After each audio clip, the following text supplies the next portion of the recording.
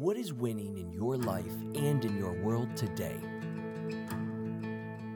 Is it judgment or bondage?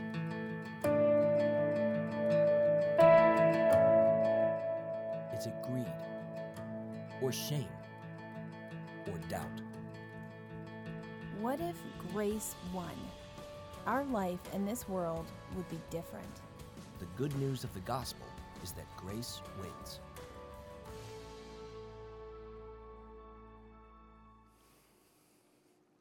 If you have your Bibles today, and I hope you do turn with me to Luke chapter 19. Luke 19. We're in the very middle of this 5-week series called Grace Wins.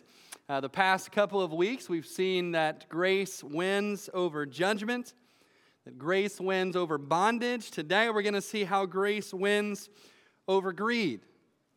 The story today is about a man that nobody liked. A man who was greedy, who was materialistic, who was really a swindler that took advantage of other people. He was somebody that nobody thought really could be saved by God. Frankly, he was somebody that people probably didn't want God to save. And yet the day Jesus met this man, grace won over greed and changed his life forever. And it all started when he climbed up a tree. Now let's read the story together. Luke 19, verse 1. Then Jesus entered and passed through Jericho. Now behold, there was a man named Zacchaeus who was a chief tax collector, and he was rich. And he sought to see who Jesus was, but could not because of the crowd, for he was of short stature. So he ran ahead and climbed up into a sycamore tree to see him, for he was going to pass that way. And when Jesus came to the place, he looked up and saw him and said to him, Zacchaeus, make haste and come down, for today I must stay at your house. So he made haste and came down and received him joyfully. But when they saw it, they all complained, saying, he has gone to be a guest with a man who is a sinner. Then Zacchaeus stood and said to the Lord, look, Lord, I give up half of my goods to the poor, and if I have taken anything from anyone by false accusation, I restore fourfold.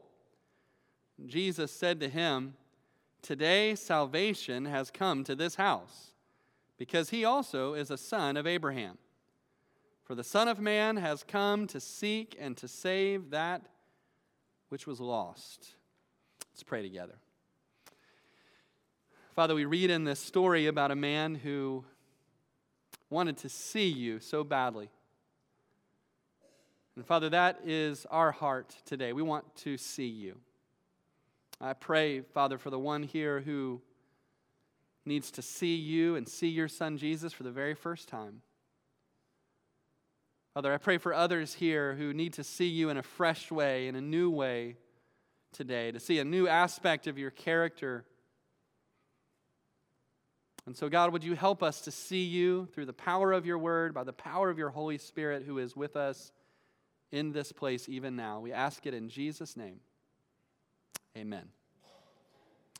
Well, I know that for some of you, this may be the very first time you have ever heard this story of this man named Zacchaeus. It only shows up in the Gospel of Luke, the only place you read about Zacchaeus in the Bible.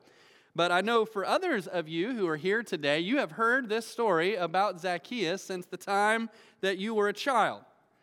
And if you grew up in church, you probably even learned a little song to go along with it. And you're probably humming it in your mind right now. Because once you hear that song, you can't read this story without thinking of that song. Last night, I was trying to get my kids to guess who the Bible story was about today. And I said, well, it's a greedy man, and Jesus met him, and he changed his life, and they had nothing. But then when I said, well, this man that Jesus met was a wee little man, and a wee little man was he, they immediately said, Zacchaeus. Maybe that's how you know Zacchaeus. Maybe you know him as the wee little man who climbed up in the sycamore tree for the Lord he wanted to see. But maybe because that's how you know this story, you think about it as a story for children. A story that doesn't have a whole lot to say to those of us who are grown up. But the truth is, Zacchaeus wasn't a child. He was a short man, but he was a man. He was a successful man. He was a wealthy man. Maybe like many of the men and women in this room. But he was also a lost man who needed to find grace.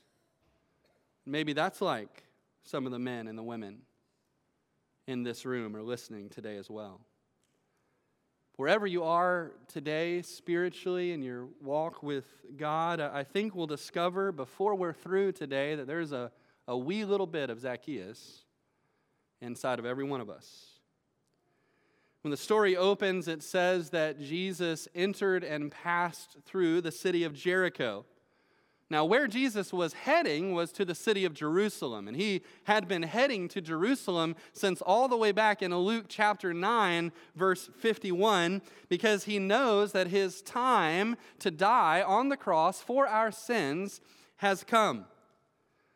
By the end of Luke chapter 19, Jesus makes his entrance into Jerusalem on what we know as Palm Sunday, and from that point, he's only days away from dying on the cross. But on his way to the cross, literally when he has just days to go before he dies for our sins, Jesus has some divine appointments with specific individual people. At the end of Luke 18, when he was on the other side of the city of Jericho, Jesus gave sight to a poor, blind man. Now he's on the other side, this side of the city of Jericho, and he's going to give salvation to a rich man up in a tree. And you can just tell from what Jesus says that all of this was planned by God, by the Father. Jesus says to Zacchaeus, I must go to your house today. Jesus could have taken other roads to get to Jerusalem, but he didn't. He went this way, this particular 17-mile road from Jericho to Jerusalem. He went that way in part because he had an appointment from the Father at Zacchaeus' house. And it's neat to think about that even today, that this morning Jesus is walking through this room and perhaps he has an appointment with you. Maybe today you're going to encounter Jesus in this place for the very first time, and just like with Zacchaeus, your life will never be the same after that encounter. Verse 2 refers to Zacchaeus as a chief tax collector.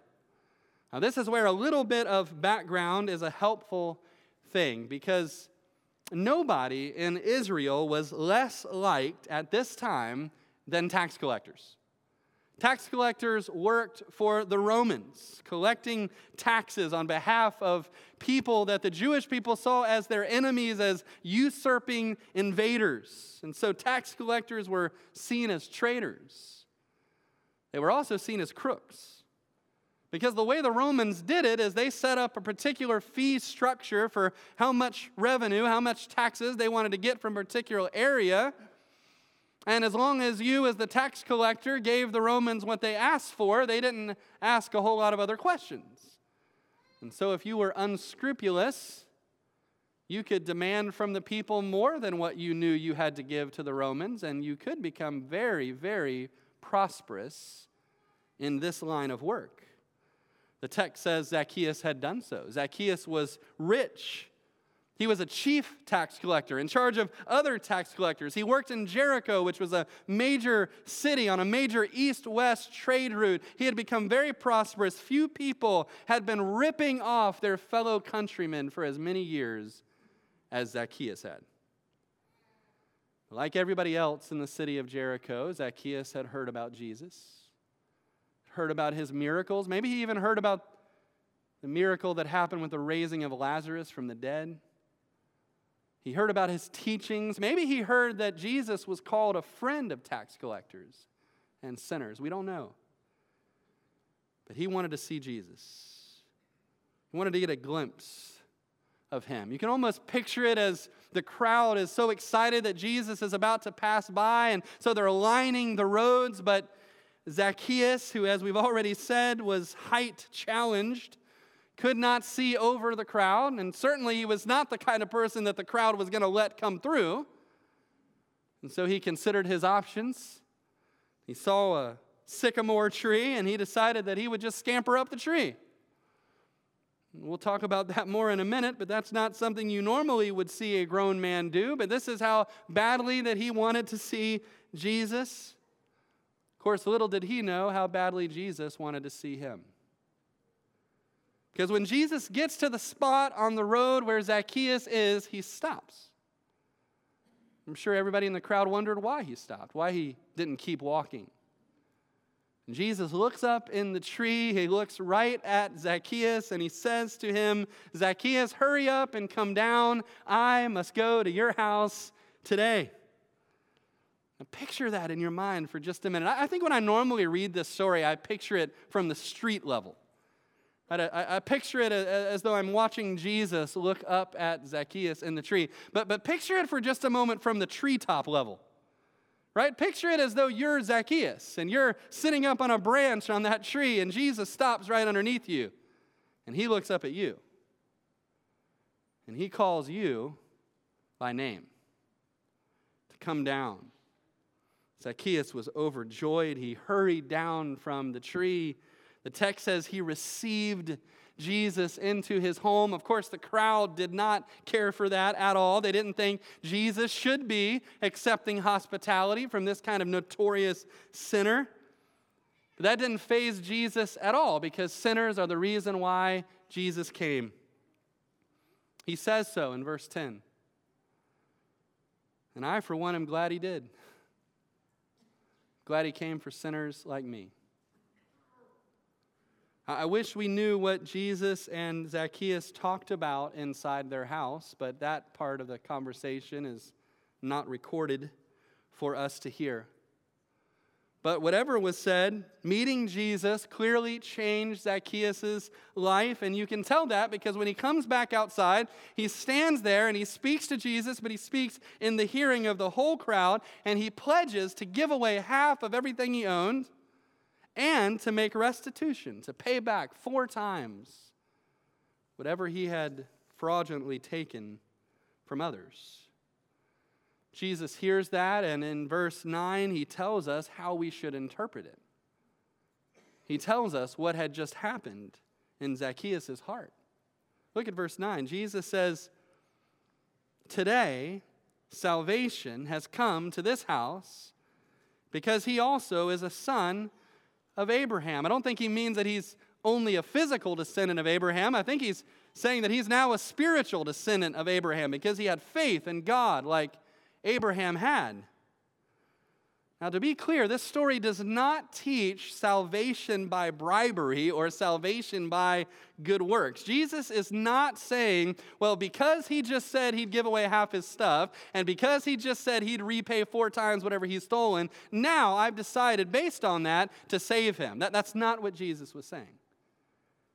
No, what Jesus was saying is that salvation already had come to Zacchaeus' house and life. And that what he just said and what he was about to do was evidence of the change that God's grace had already made inside his heart. You know, Zacchaeus' house was probably the last house in town that people thought salvation would come to in Jericho. Because they didn't understand the heart of God. They didn't understand that God's grace reaches even to the outcast. They didn't understand that God's grace can win over anything, that it can even save someone like Zacchaeus. But friends, this story is good news for you and for me, isn't it? Because it shows us that God's grace can win in our lives too. No matter who we are, no matter what we've done, no matter what other people think about us, even no matter what we might think about ourselves, God's grace can still win. With the time we have left, there are 3 questions about grace that I believe this story of Zacchaeus answers for us. And the first question I want us to think about is this: what does grace winning look like? What does grace winning look like? We've said that grace can win over everything. We've said that this story is about how grace wins over greed and materialism, and it can. But what does it look like when it does? How do you know when grace is beginning to win even in your own heart and life? Here's a few things I see in this story. First off, a heart where grace has won is a childlike heart. A heart where grace has won is a childlike heart. You know, if there's one thing that stands in our way of finding grace, it's being too grown up for our own good. Now, there's none of that in this story. When Zacchaeus hears that Jesus is about to come through town, he positively begins to act like a child. In verse 4, it says that he takes off running. Now, that wasn't something that grown men did in this culture. Particularly men of a high station, of a high rank, with a government position. They didn't run. But he takes off running, but that wasn't, of course, the most childlike thing that he did that day. That would have to be the tree climbing. And I mean, that's true even today, right? Unless your job is a tree trimmer, right? Or unless you're a deer hunter that's climbing up into your deer stand, right? Pretty much grown men don't climb trees. Now, kids do, and my kids certainly do. You know, if I'm ever out somewhere and I can't find one of my children, I know I need to look up. Because they probably have found a tree and have gone up it, because they're like part lemur or something. They just, anytime they find a tree, they're up. But that's something children do. That's not something grown men do. And while I can't be sure, I almost picture Zacchaeus getting up into that tree. And you know, sycamore trees have low branches that stretch out. I almost picture him getting up in that tree and kind of shimming his way down the branch, right? And he's kind of right over the road, right over where Jesus is going to walk. His legs are kind of dangling down over the crowd. And it probably looked like he was a 6-year-old. He looked undignified. He looked childish. But here's the thing. He didn't care. He did not care what he looked like, because 2 times in this passage it says he wanted to see Jesus. He didn't care what people thought of him. And this is a sign, I think, that God's grace was already at work in Zacchaeus' heart. That God's grace was already preparing Zacchaeus for this encounter with Jesus that was going to change his life, because he had already let go of his pride. He had already let go of pretension. He had already let go of keeping up his appearances. He was willing to look childish if that's what was necessary for him to meet Jesus. And you know what? It's not just the case for Zacchaeus. That's still the case for anybody today who wants to meet Jesus. In fact, if you'll just go one page backward to Luke chapter 18 in your Bibles. And look in verses 15 and following. We won't read it, but there's a story there of little children who want to come to see Jesus. And Jesus' disciples are kind of shooing them away, right? They're saying, you know, Jesus is too busy for you. You kids just run along. And Jesus rebukes his disciples. He says, no, let the children come to me. And then he uses as a teachable moment, not just for his disciples, but for all of us. And this is what Jesus said in verse 17. He said, assuredly, I say to you, whoever does not receive the kingdom of God like a little child will by no means enter it. See, little children have faith. Little children, they come with their hearts wide open. They don't care what other people think. They just come running. And Jesus said, no matter how old we are, we all have to come to Jesus like that, or we'll never come at all.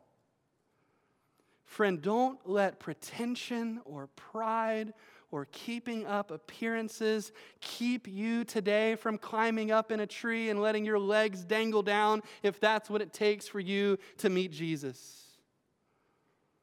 Because a heart where grace has won is a childlike heart. It's also a joyful heart. When Zacchaeus was called to by Jesus to come down, to hurry and get down out of the tree, this was his response in verse 6. Back in our text in chapter 18, verse 6, it says, so he made haste and came down and received him joyfully. Underline that word, joyfully. Several commentators have said that Luke may have used that word joyfully to imply that faith was already beginning to take root in Zacchaeus' heart. That he was joyfully receiving Jesus, really not only into his house, but ultimately into his life, which was about to happen. And you know what? When God's grace is at work in our hearts, we'll be joyful about it too.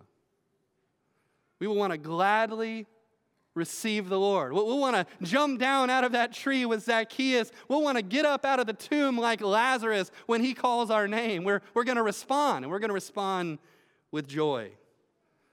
We won't let anything or anyone keep us from sprinting to Jesus. So a heart where grace has won is a childlike heart. It's a joyful heart. And then very clearly in this story, it's a generous heart. And you see that in verse 8. Zacchaeus is standing there as a brand new believer. He's been a believer for about 5 seconds. His heart has clearly been changed. Jesus tells us so in verse 9 when he says salvation has come to this house. But here he is in verse 8, and the words that are coming out of his mouth, he pledges to do 2 things. First, he pledges to give away half of his stuff. Now, that's not just his income. That's everything he owned. To give it away to the poor. There's no record that Jesus demanded or asked that he do that. This is just something that he voluntarily wants to do. And then on top of that, he says, I'm going to give back 4 times whatever I have defrauded anybody of. Now, when you look in the law of Moses in the Old Testament, it requires someone to give back 1/5 on top of anything that they have fraudulently taken. That's just a 20% addition to what they have stolen. Other cases requires people to give back double what they have taken. Very rarely, only in cases like when an animal has been stolen and then has died and there's no way to give it back, does it say to give back 4 times what you have taken. But Zacchaeus doesn't quibble about the law.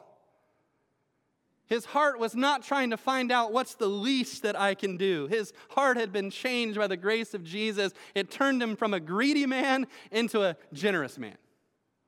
His heart attitude was basically, you can have it all because I've just found some spiritual riches that I never even knew existed. His heart had been changed. It'll be the same with us.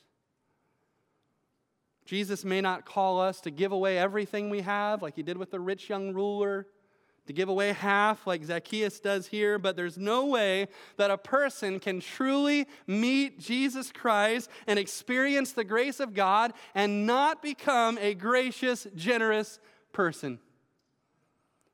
Because here's the truth. I want you to see this. When grace has won, greed is undone.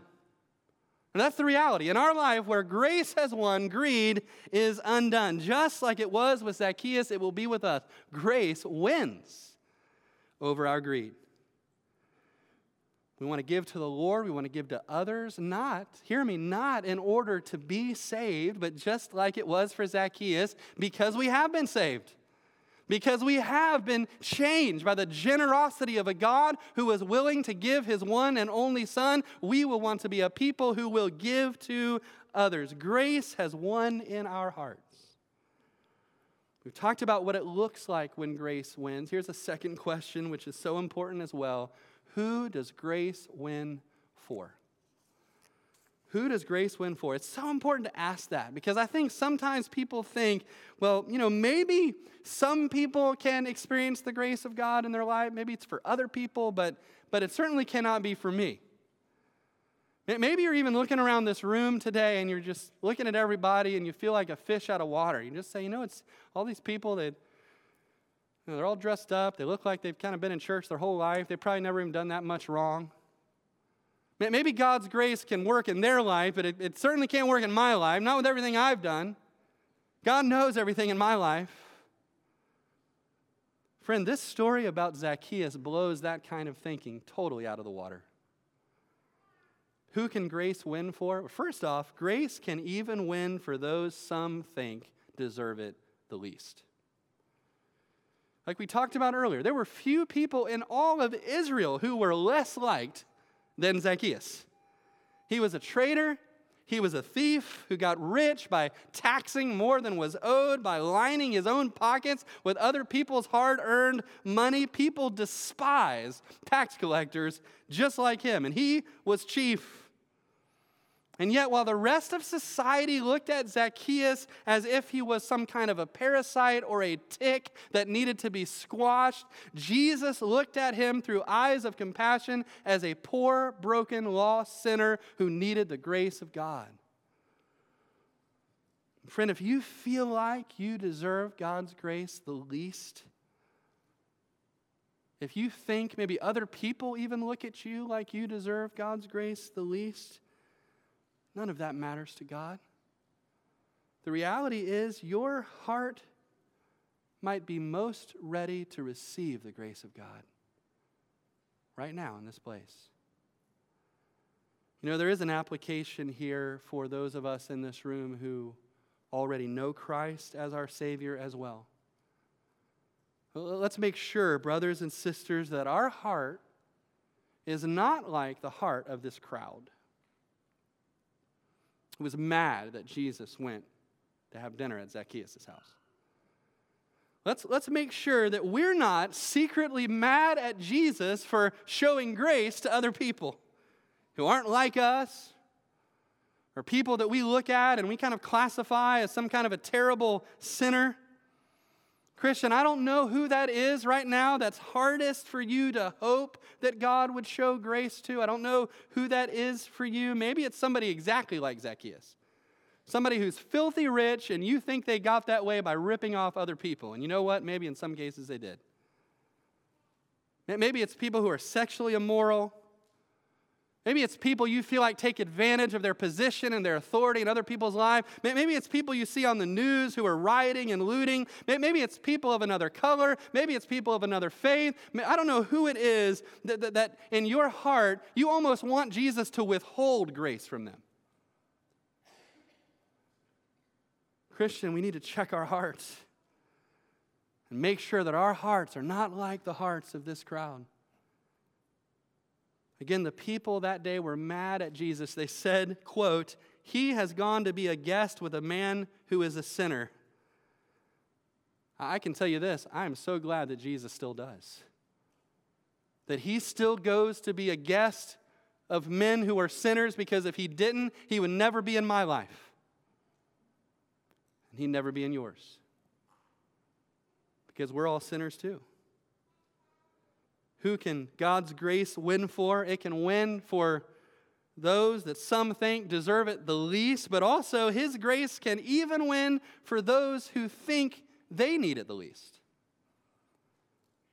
It's easy to read this story of Zacchaeus and to just think about how other people thought about him. But for a minute, just think about the condition of Zacchaeus' heart until he met Jesus. The reason why people saw Zacchaeus as a terrible, greedy, materialistic, selfish person is because his whole life until he met Jesus, he was a terrible, greedy, materialistic, selfish person. He had lived that way for years. All he cared about was acquiring money and living a comfortable life. And Jesus actually taught us that when you have a lot of money, like pretty much all of us do in America compared to the rest of the world, it's actually really hard for us spiritually to come to a place where we know that we need the grace of God. We think we've got it all together. We think we have everything that we need. We're so self-sufficient that our hearts become hard towards God. We think we need his grace the least, when in reality we actually might need his grace the most. Again, turn back just one chapter before ours to Luke chapter 18. Jesus had another run-in with a different rich man. The story is there in verses 18 and following. We call him the rich young ruler. He came to Jesus because he wanted to be saved. He said, "What must I do to be saved?" That's a good question. Obviously, God was at work in his heart, and Jesus answered, and he rattled off a list of some of the 10 commandments. And this man actually said, "Yeah, I've kept all of those my whole life, since I was a child." When, of course, he hadn't. But it just shows how proud he was. It just showed that he didn't think he needed a whole lot of grace from God. He was just coming to Jesus thinking he was a good person, thinking there's probably some box I need to go check, some form I need to go fill out, some little hill I need to climb, and then I'm in. But Jesus knew his heart, and he knew what the idol in this man's life was. And in his next question, he put his finger right on it. He said, okay, you think you've kept all the 10 commandments? Wonderful. Here's what I need you to do. Go and sell everything you have and give it away to the poor. And then you can come and be my disciple. And the text says the man went away sorrowful, quote, because he had many possessions.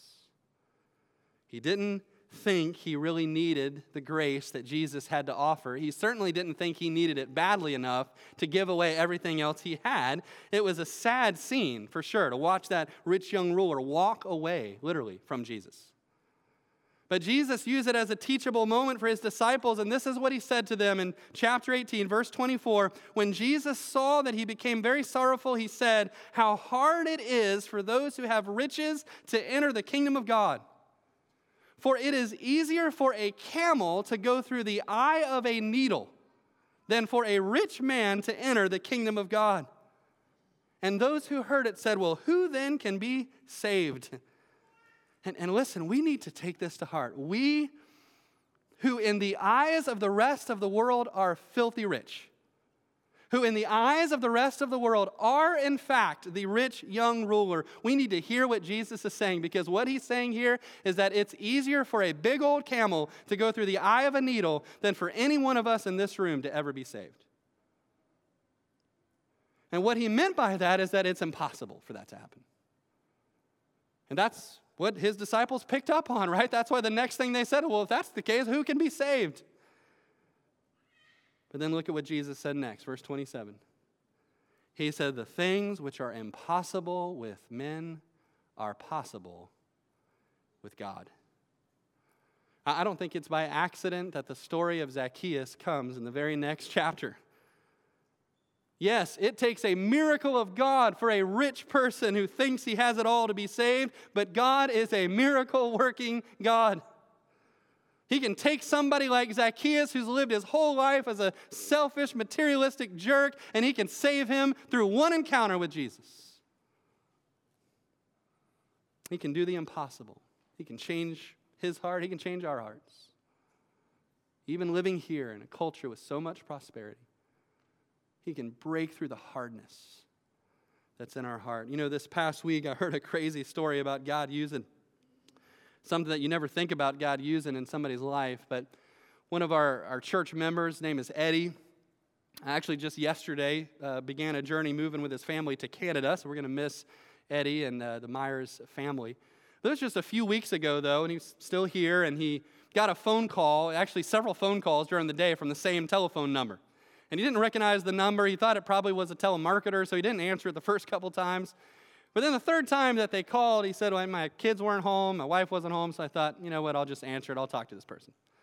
So he answers the phone, and then the person tells him, starts out with his spiel and says, your Apple ID has been compromised, has been stolen, and you need to pay $700 to this address, right, and you can have it restored, and just go ahead and send the check on right away. And so Eddie listens to the spiel, and then when he gets a chance to talk, he says, you do know that what you're doing right now is a fraud, right? Like you do realize that what you're doing and your whole company that you work for, like all the thousands of people that y'all are calling, like you're trying to defraud people. And he just shared that, and finally the man actually admitted, yeah, that's right, that's what we're doing. And Eddie said to him, let me ask you another question. Do you know who Jesus is? This is with a total stranger on the phone. The man thought for a minute and he said, yeah, I know who he is. So let me ask you another question. What do you think Jesus thinks about what you're doing? Said a few seconds went by. This man on the phone literally started breaking down in tears. Eddie had the chance to share about Jesus with him. Now, that man didn't come to trust in Christ on that phone call, but you know what he did say? He said, let me thank you for having the boldness to say what you said to me. And he said, I want you to know something. I'm quitting this job today when I get off the phone. Isn't that amazing? If God can use somebody being bold on the other line of a telemarketing call to get someone's attention, to open someone's eyes to their need for God, then he can use anything. He can definitely use his word, and he can use this story about a man like Zacchaeus to do it. He can use this worship service to do it. And friend, maybe that's why you're here. Maybe that's why you're watching or listening right now. It's not by accident. It is by God's design. Because he has an appointment with you this morning. Because he wants to change your heart and your life. We've already asked 2 of the 3 questions. Here's the 3rd one. How is it possible for grace to win? The answer to that question is the very last verse of our story, verse 10. It could be argued that Luke 19:10 is the key verse in the entire Gospel of Luke, because it encapsulates the whole reason why Jesus came. Look at verse 10 with me. After saying that salvation had come to Zacchaeus' house, he says this, "For the Son of Man has come to seek and to save that which was lost." He starts with the word "for" there because he's giving the reason for what he just did with Zacchaeus. He's given the reason for why he went to Zacchaeus' house, for why he stopped under that tree, for why he came through Jericho. He's giving the reason for why he was on his way to the cross, to die for your sins and for my sins. He's given the very reason why he left heaven and came to earth to begin with. He came to seek and to save that which was lost. Now, we won't go there, but back in Luke chapter 15, the very beginning of Luke 15, the religious leaders are upset with Jesus for the very same reason that the crowd was upset with him here, because he kept hanging out with sinners and tax collectors and people that they didn't think he should be hanging out with. And it's in response to their criticism that Jesus tells 3 of his most well-known and most well-loved parables, the parable of the lost coin and the lost sheep and the lost son, the one we call the prodigal son.